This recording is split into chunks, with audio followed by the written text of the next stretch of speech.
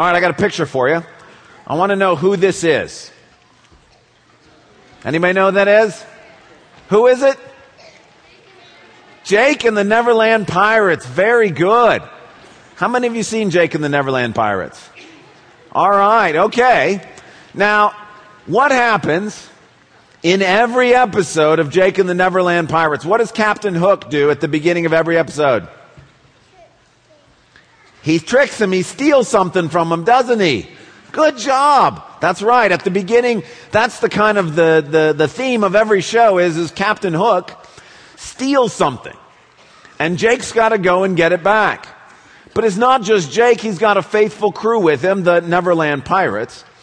But if you watch the show, at the beginning in the introduction, it's not just the characters that are invited to come along with Jake. It's you and I. If you're watching the show, we're supposed to be part of it. We're supposed to come along with Jake and the Neverland Pirates to go get back whatever it is that Captain Hook has stolen. Now, in very simple terms, that's really what's going on in this world. That in this world that God created, this world that God created to be perfect, this world that God wanted to create so that we could enjoy it and be blessed by it, so that we could have a beautiful life here and we can enjoy fellowship with God. Well, through sin, Satan has stolen the world from God. That Satan has used sin to separate us from God. And so instead of being able to experience all of God's blessings and goodness, the presence of sin makes it impossible for God to do that. But God has a plan, just like Jake. He's not going to allow Captain Hook simply to steal the world, and God is not going to allow Satan to take his world away, and so God has a plan to get it back.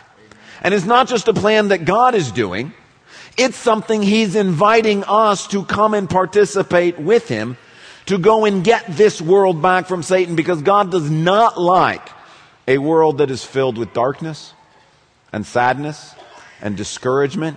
And God wants to bring goodness and blessing and hope. And so this morning what we're going to do is we're going to try to understand better God's plan to save the world. God's plan to go and get the world back from Satan, sin, and death. Now, to do this, we're going to look at a couple of passages from the Bible. Now, when I thought about this, I thought, well, maybe if we're really orienting this towards children, we could try to not use as many scriptures, because it might be easier to pay attention if we're not in different passages. But the more I prayed about it, the more I thought, you know what? You need to see this in God's Word, because it's God's plan and not mine. It's God's plan to save the world, not my plan. So I want you to hear it in His exact words, exactly the way He said it. But what I'm going to do is I'm going to take the words that He used, and I'm going to try to simplify them so that we can understand them together. And then I'm going to use some examples to help explain them.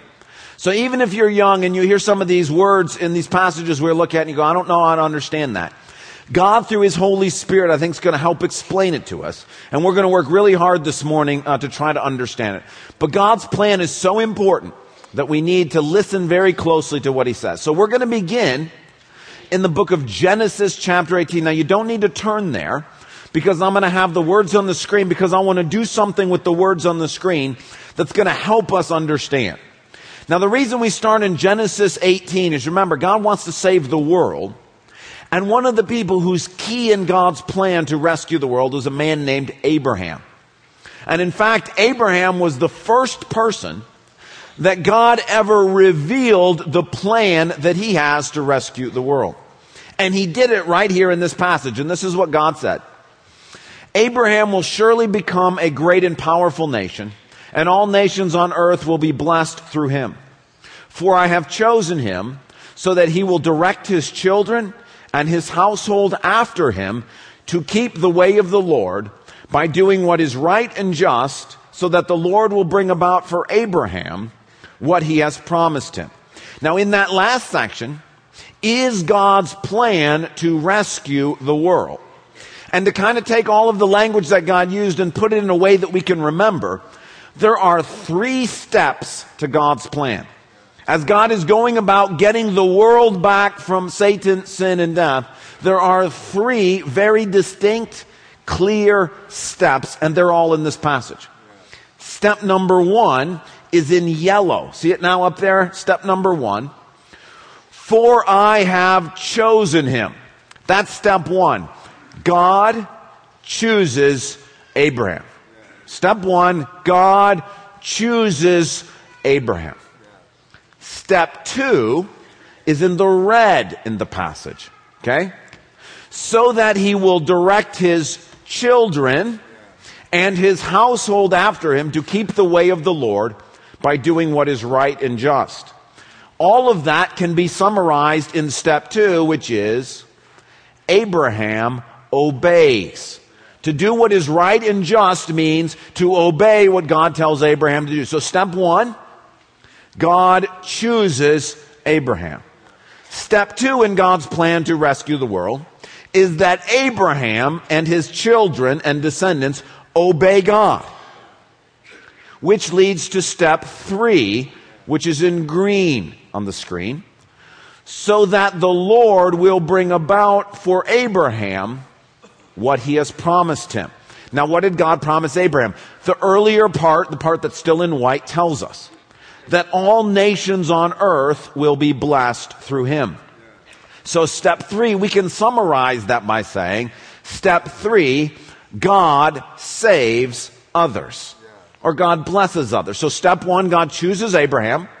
Step 2, Abraham obeys. Step 3, God uses Abraham's obedience to save others. That's the plan. God wants to go out and save the whole world. He wants to rescue the whole world. And his plan is, step 1, God chooses Abraham. Step 2, Abraham obeys. Step 3, God uses that obedience to save others. Let me show it to you in another passage, this time speaking of the nation of Israel, which is Abraham's physical descendants. Exodus chapter 19, also a very important passage in the Bible. And in Exodus 19, it says, "You yourselves have seen what I did to Egypt, and how I carried you on eagle's wings and brought you to myself. Now if you obey me fully and keep my covenant, then out of all nations you will be my treasured possession. Although the whole earth is mine, you will be for me a kingdom of priests and a holy nation. These are the words you are to speak to the Israelites." Now remember, this is the same plan. So in this plan, step number 1, you yourselves have seen what I did to Egypt, how I carried you on eagle's wings and brought you to myself. God chose Israel. Step 1, God chooses. Here, it's not Abraham, as it is his descendants, Israel. God chooses Israel. Step 2, also in red. Now, if you obey me fully and keep my covenant. To keep the covenant is to obey.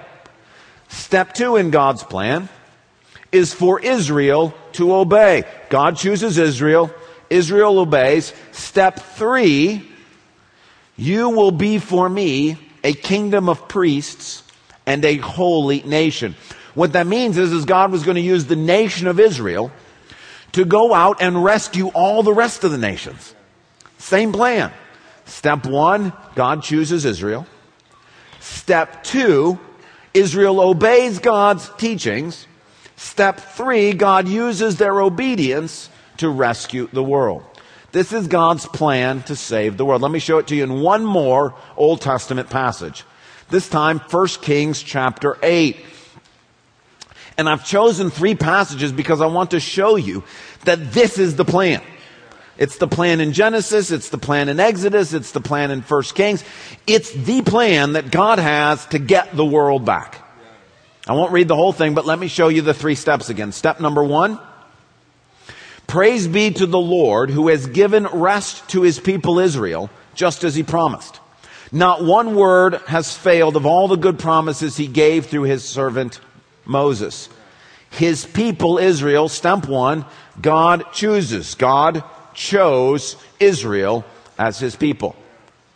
Step 2, may he turn our hearts to him to walk in obedience to him and keep the commands, decrees, and laws he gave our ancestors.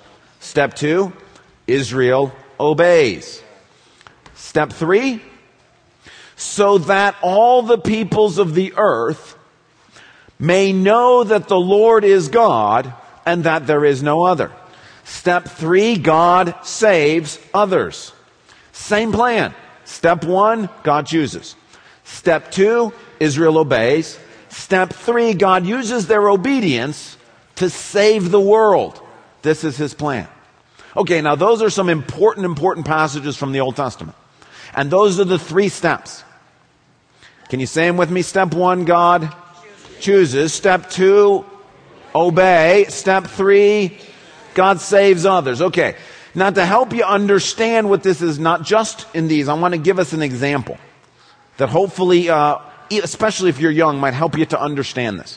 How many of you here have ever been on a sports team? How many? Raise your hand if you've been on a sports team. All right. So this morning, what I want you to do is I want you to pretend that all of us here are a soccer team. Okay? This past fall, I was a soccer coach. I got to coach 3rd through 5th grade boys and girls. It was great. It was tiring, but it was great. I really enjoyed it. So what I want you to do is pretend that we're a soccer team and I'm the coach. All right? So today we're at practice, and we want to work on practice today on shooting. Okay? We want to score lots of goals. We want to have good form while we shoot. So today we're going to do some drills that are going to help us learn that. So, Braden Borman, come on up here. You're one of our teammates. Come on up here into the middle of the circle here. And we're going to do some soccer practice. So come on out here. I got a soccer ball. Right here. Got that? Okay. So today, while your teammates are watching, we're going to work on a little drill here. Okay? A shooting drill. What I want you to do is, which foot do you like to shoot with?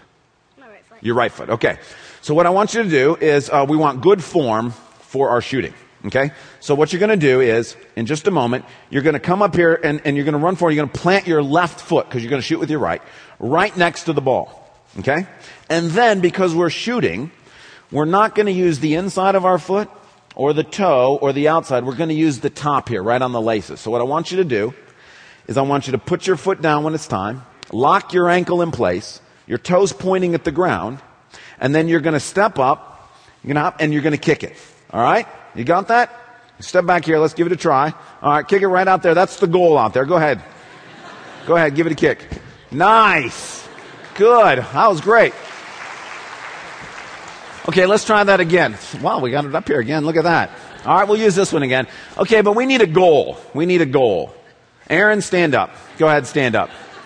Nate, stand up. Come on. All right, so there's our goal. All right, so remember, good form.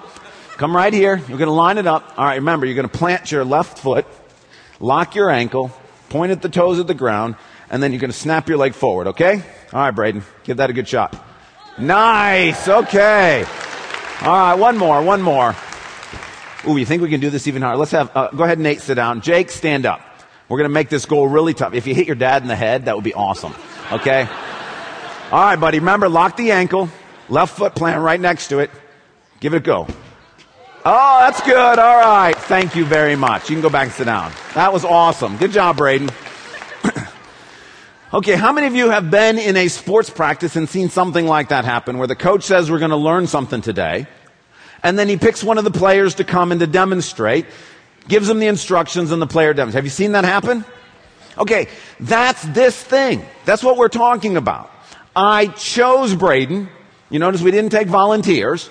I chose Braden, brought him up here, and gave him instructions. This is how I want you to kick it. I don't want you to do it the way you want to do it. I want you to do it the way I want you to do it. I want you to lock your ankle. I want you to use your laces. I want you to plant your foot. I want you to snap your leg. I gave him instructions as the coach. He obeyed those instructions, and the whole team is blessed, meaning we all get to see what a properly kicked soccer ball looks like, as well as learn, that coach must know what he's talking about. Because you saw this demonstrated in the right way. This is God's plan to rescue the world. Step 1, he chooses. Step 2, he teaches that person how to live life so that when they obey, the whole world can see, His coach, God, knows how life ought to be lived, and people can put their faith in God and learn life is not supposed to be lived however you feel like living it, but the way God says it's supposed to be lived. That's God's plan to rescue the world. Now let me show it to you in one more passage. And the reason why I've got this passage is because it's about us. Not about Abraham, not about Israel, but specifically about us, you and me. That if you're a believer in Jesus, this is talking about you, and it's from the book of the Bible, 1 Peter, that we've been studying together as a church. And this is what Peter says. But you, meaning you and me, are a chosen people, a royal priesthood, a holy nation, God's special possession, that you may declare the praises of him who called you out of darkness into his wonderful light. Once you were not a people, but now you are the people of God. Once you had not received mercy, but now you have received mercy. Dear friends, I urge you, as foreigners and exiles, to abstain from sinful desires which wage war against your soul. Live such good lives among the pagans, that though they accuse you of doing wrong, they may see your good deeds and glorify God on the day he visits us. Okay, God's plan. What was step one? God chooses. Step one, you are a chosen people. That means that if you're a believer in Jesus, God picked you, just like I picked Braden. I didn't ask for volunteers, I picked him. Come, if you're a Christian, you need to know that God has chosen you. What was step two? Obey. We obey. Step two, live such good lives among the pagans. Now, pagans is another word. It's kind of an old-fashioned word for people who don't believe in Jesus. Okay, that's what that's talking about. And what Peter is saying, live such good lives, which means obey God, especially when you're around other people who don't know God. Okay? Just like we did with Braden. I didn't say kick the ball any way you feel like kicking the ball. I said kick it the way I've taught you to kick it. God says the same thing to us. He's not saying just go ahead and live life however you feel like living life. I chose you to bring you up on a stage so that you would live life the way I've taught you to live life. Step two, that's obey. So that step three, which is what?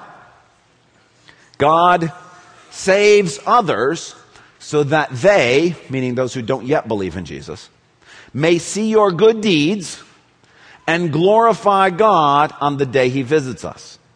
Now that doesn't mean that the non-Christian on the day Jesus comes back says, oh, I was wrong. That Christian over there was right. I should have believed. That's not what that means.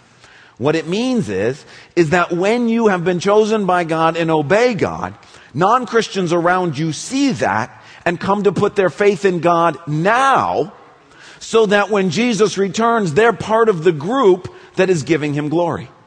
Okay? Same three steps. But this time it's us.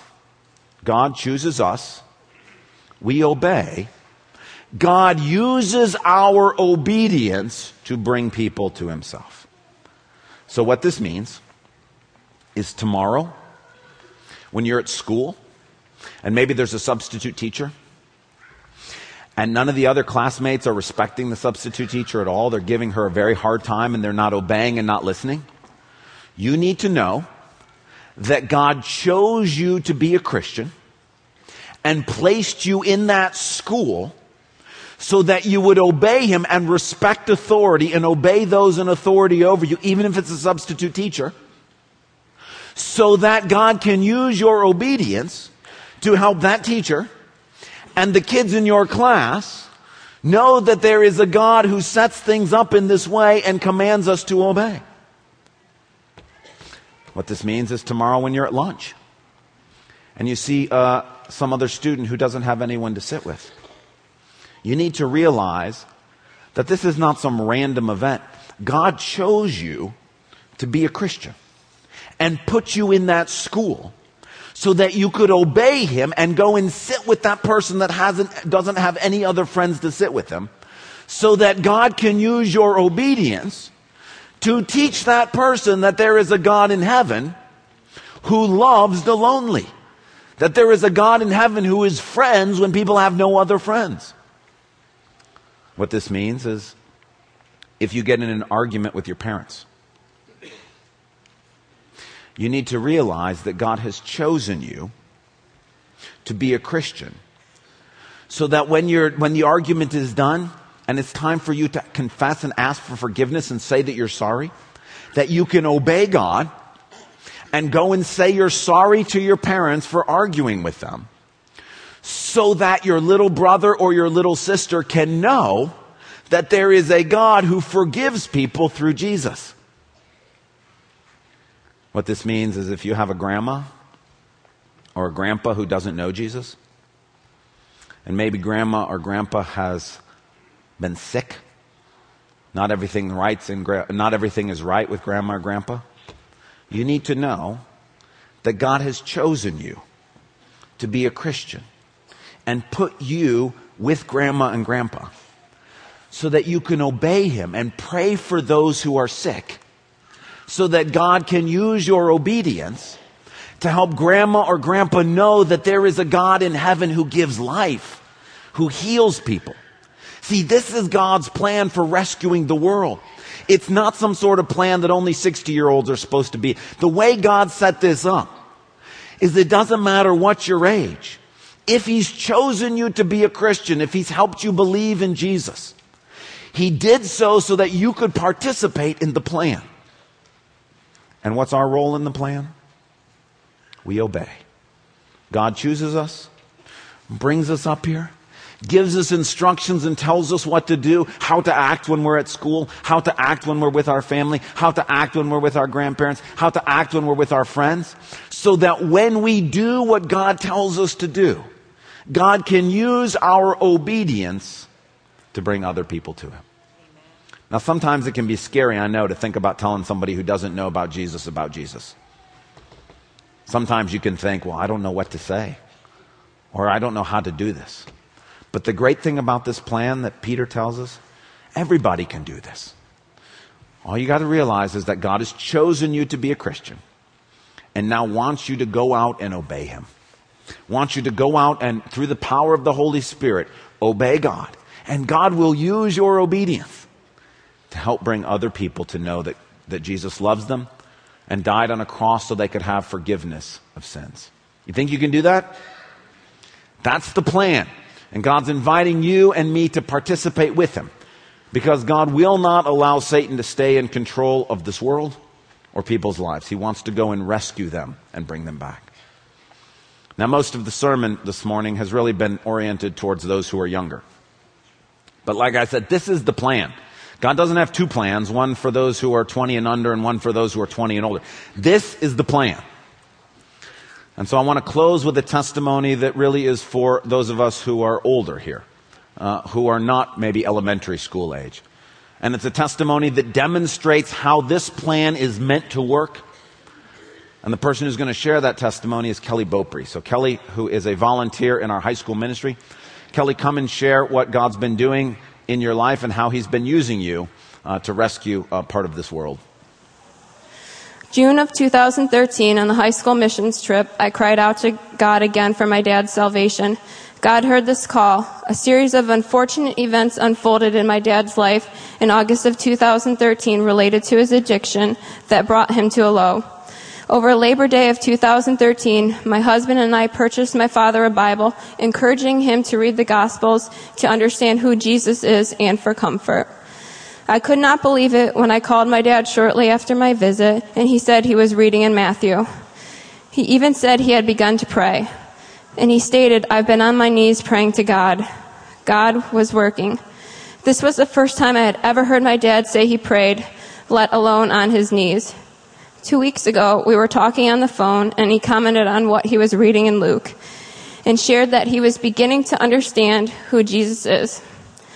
On November 23rd, 2013, I was in Ohio visiting my father, and I asked him to pull out his Bible and read the following passages from Romans 3:22 through 26, 5:8 through 11, and 10:9 through 13, which reads, "If you declare with your mouth Jesus is Lord and believe in your heart that God raised him from the dead, you will be saved. For it is with your heart that you believe and are justified, and it is with your mouth that you profess your faith and are saved. For it is with your As Scripture says, anyone who believes in him will never be put to shame, for there is no difference between Jew and Gentile. The same Lord is Lord of all and richly blesses all who call on him. For everyone who calls on the name of the Lord will be saved. I asked my dad what that means, and he talked about a need to know Christ, to call on his name, acknowledging him as Lord, and asking for forgiveness. My dad looked me in the eyes, and he said, I accept Jesus.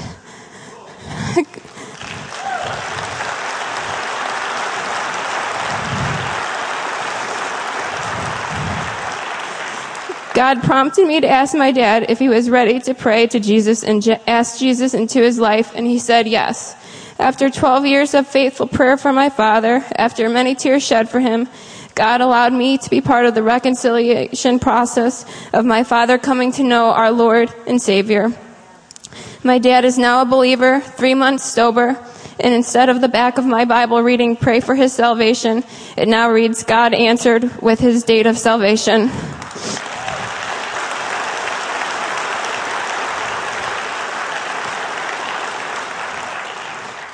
As I look at my childhood and what I went through, I think of how kind of God to choose me to move to Michigan, to choose my aunt and uncle to live with. By God's grace, I'm actually thankful for the suffering he gave me to see how he has used me to bring my dad to salvation.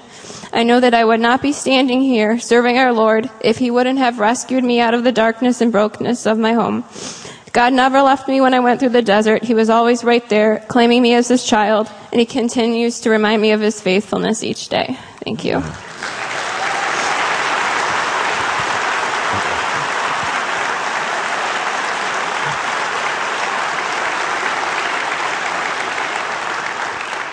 That's God's plan, is that he chose Kelly's aunt and uncle, and they obeyed him, and God used that to bring Kelly to faith.